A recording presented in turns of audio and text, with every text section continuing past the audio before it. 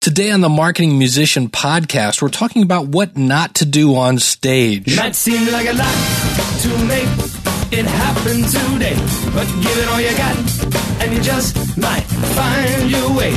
Just make the music, and you can choose to tell the world just who you are. Play those gigs, make that dough, watch that fan base grow and grow. So many tools you can use. So tell the world that's what you're gonna do. Do it yourself, you can't lose. Who can spread the word? Nobody's better than you. You're listening to the Marketing Musician Podcast at marketingmusician.com. All right, hello, you marketing maniacs. It is I, your smiling host, Jammin' Dave Jackson, author of the book, Get Your Band Out of the Basement and Keep Them Out of the Asylum. That is available for immediate download. Go out to our website, marketingmusician.com. You know what else is out there? If you are tired of waiting for Joe Schmo to update your website, if you're tired of trying to find somebody that would do it, or some, your sixth grade cousin, look, if you can handle a word processor, you can be your own webmaster. And I've got the class to show you how to do it. And the great thing is you can get it for $1. That's right. Go out to marketingmusician.com. Started to say the wrong website address there. Marketingmusician.com. When you sign up, use the coupon code LISTENER and the number 1. If you'd like to join in on the conversation, our email is dave@marketingmusician.com.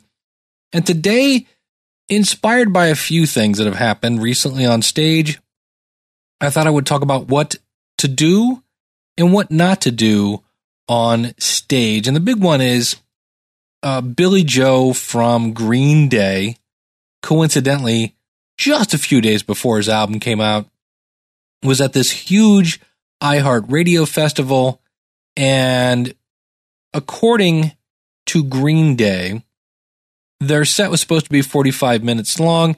It was cut to 20 minutes to make room for Usher. And sure enough, they gave him the, hey, you've got a minute left.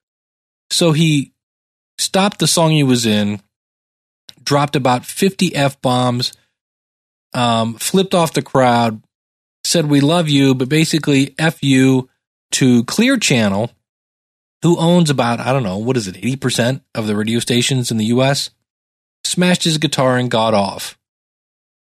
Now, he did seem honestly perturbed. So it could have been that. Now, he has since come out, the band has come out and said, hey, we're kind of sorry if we offended anybody, and our lead singer is going to rehab. Again, the cynic in me goes, because everything's forgiven if you go to rehab. And so I'm thinking, again, maybe publicity stunt, could be. But the thing I wanted to talk about with that is there are times when gigs don't go the way you want. And there are times when gigs go really the way you want. And I'll give you an example of one. I was in a band. We played blues, we played swing, and we occasionally got asked to play weddings. Now, weddings are great paying gigs if you can get them, but they're also high-pressure gigs. You've got Bridezilla, who wants everything to be just perfect, and nothing ever does. Basically, once the ceremony is over and people go to take pictures, the whole schedule gets thrown out the window. And if you do play weddings, I've got 2 great books for you. One is called The Musician's Guide to Brides, How to Make Money Playing Weddings. That's by Ann Roos. And I'll have a link to these out in the show notes, which you can go to by going to marketingmusician.com/37. That's a way you can help promote the show.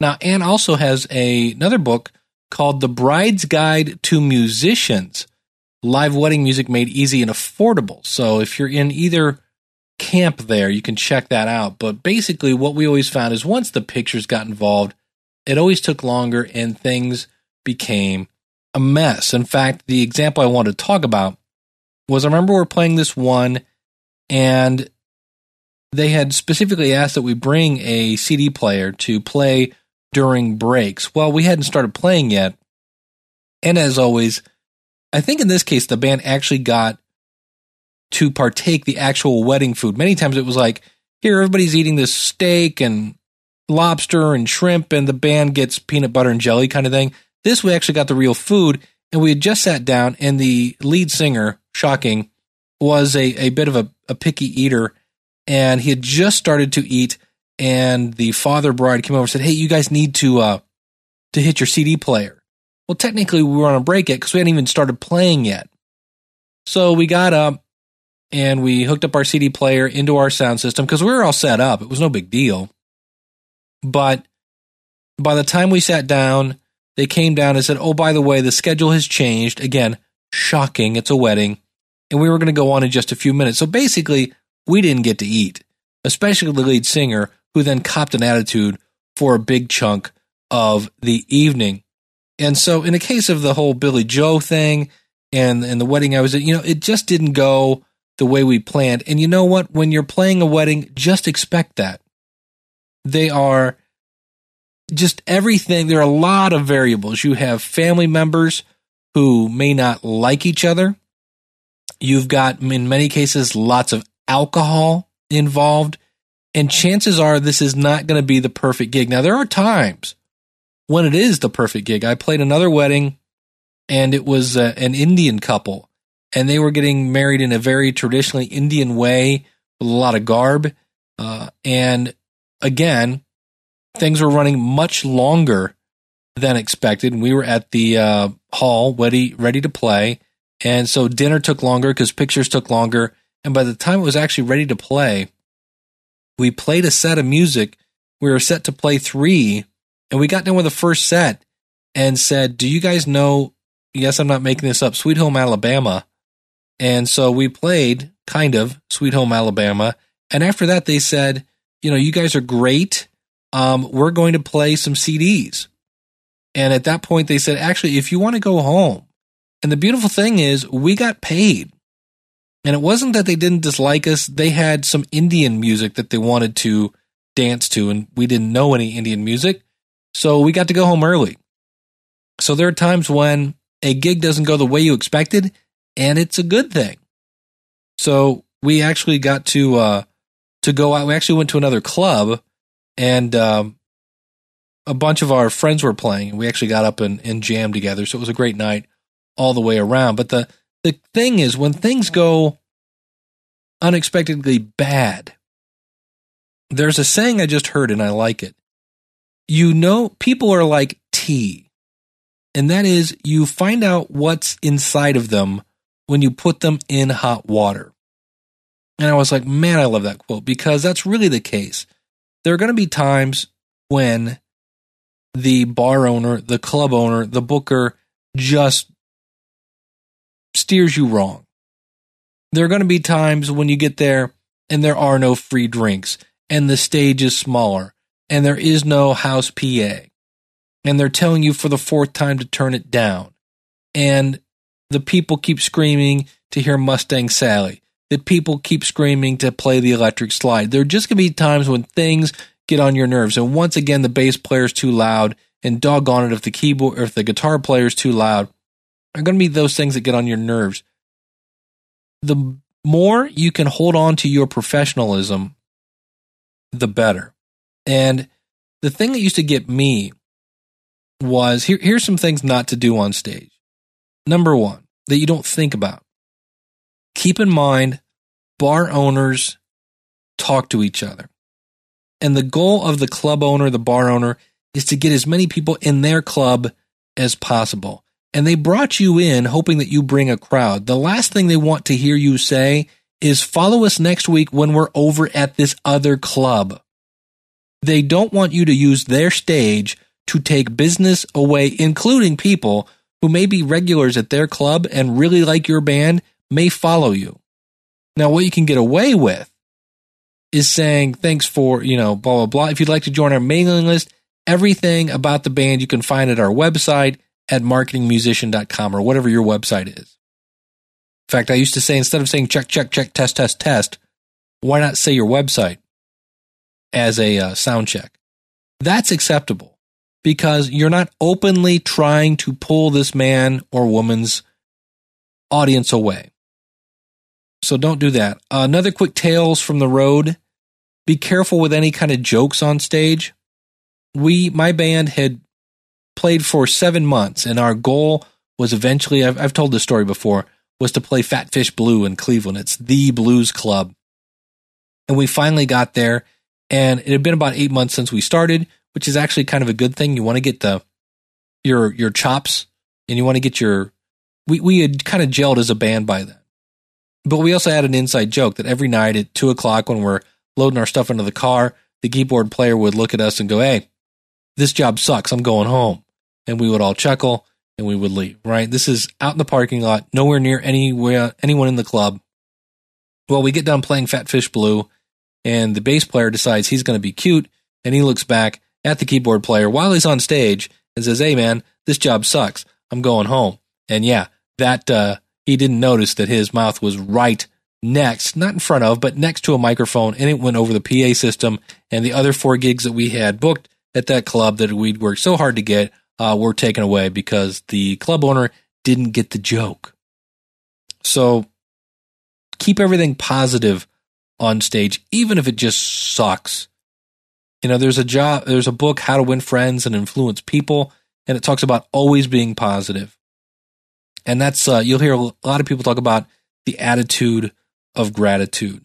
And so the other thing you don't want to do on stage is if you do mess up, 9 times out of 10, nobody's going to know. Nobody's going to have a clue. And the band, again, I was in, the lead singer would turn around.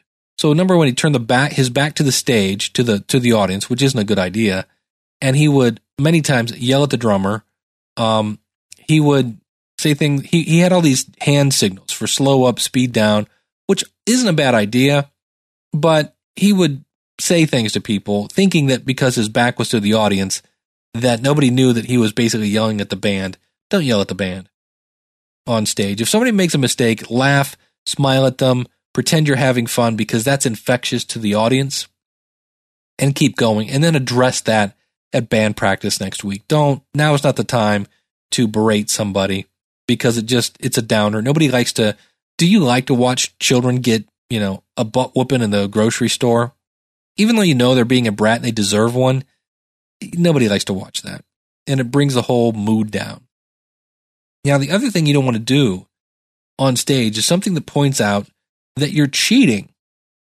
And recently, Justin Bieber, now I give him kudos for this because he obviously wasn't feeling well, but the show must go on.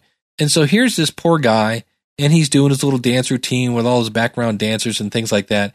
He walks to the front of the stage and basically just does a huge Technicolor yawn. He blows chunks, he throws up, whatever you want to call it.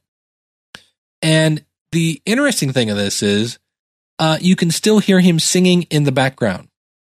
So obviously, good old Justin is lip syncing because what you don't hear is, which is good, but even the world's best sound man, I don't think would have seen this coming. But I found that interesting. So on one hand, kudos, the show must go on. The bad news is you just outed yourself that you're lip syncing big time. So I thought that was rather interesting. And to the one thing that was kind of good about the Green Day set was if you can work your personality within reason, right? Again, you don't want to get too political on stage because you never know when you're bashing the Republicans and the owner is a diehard Republican or vice versa, Democrat or whatever it is. You don't want to talk about, they always say don't talk about politics and religion on stage. But if you want to talk about a story behind your song or something you strongly believe in, if it's, Breast Cancer Awareness Month and you talk about your mom and this and that, anytime you can strongly voice your convictions, it gives your band a little personality. Now, in some cases, people came to dance. They didn't come to hear a sermon.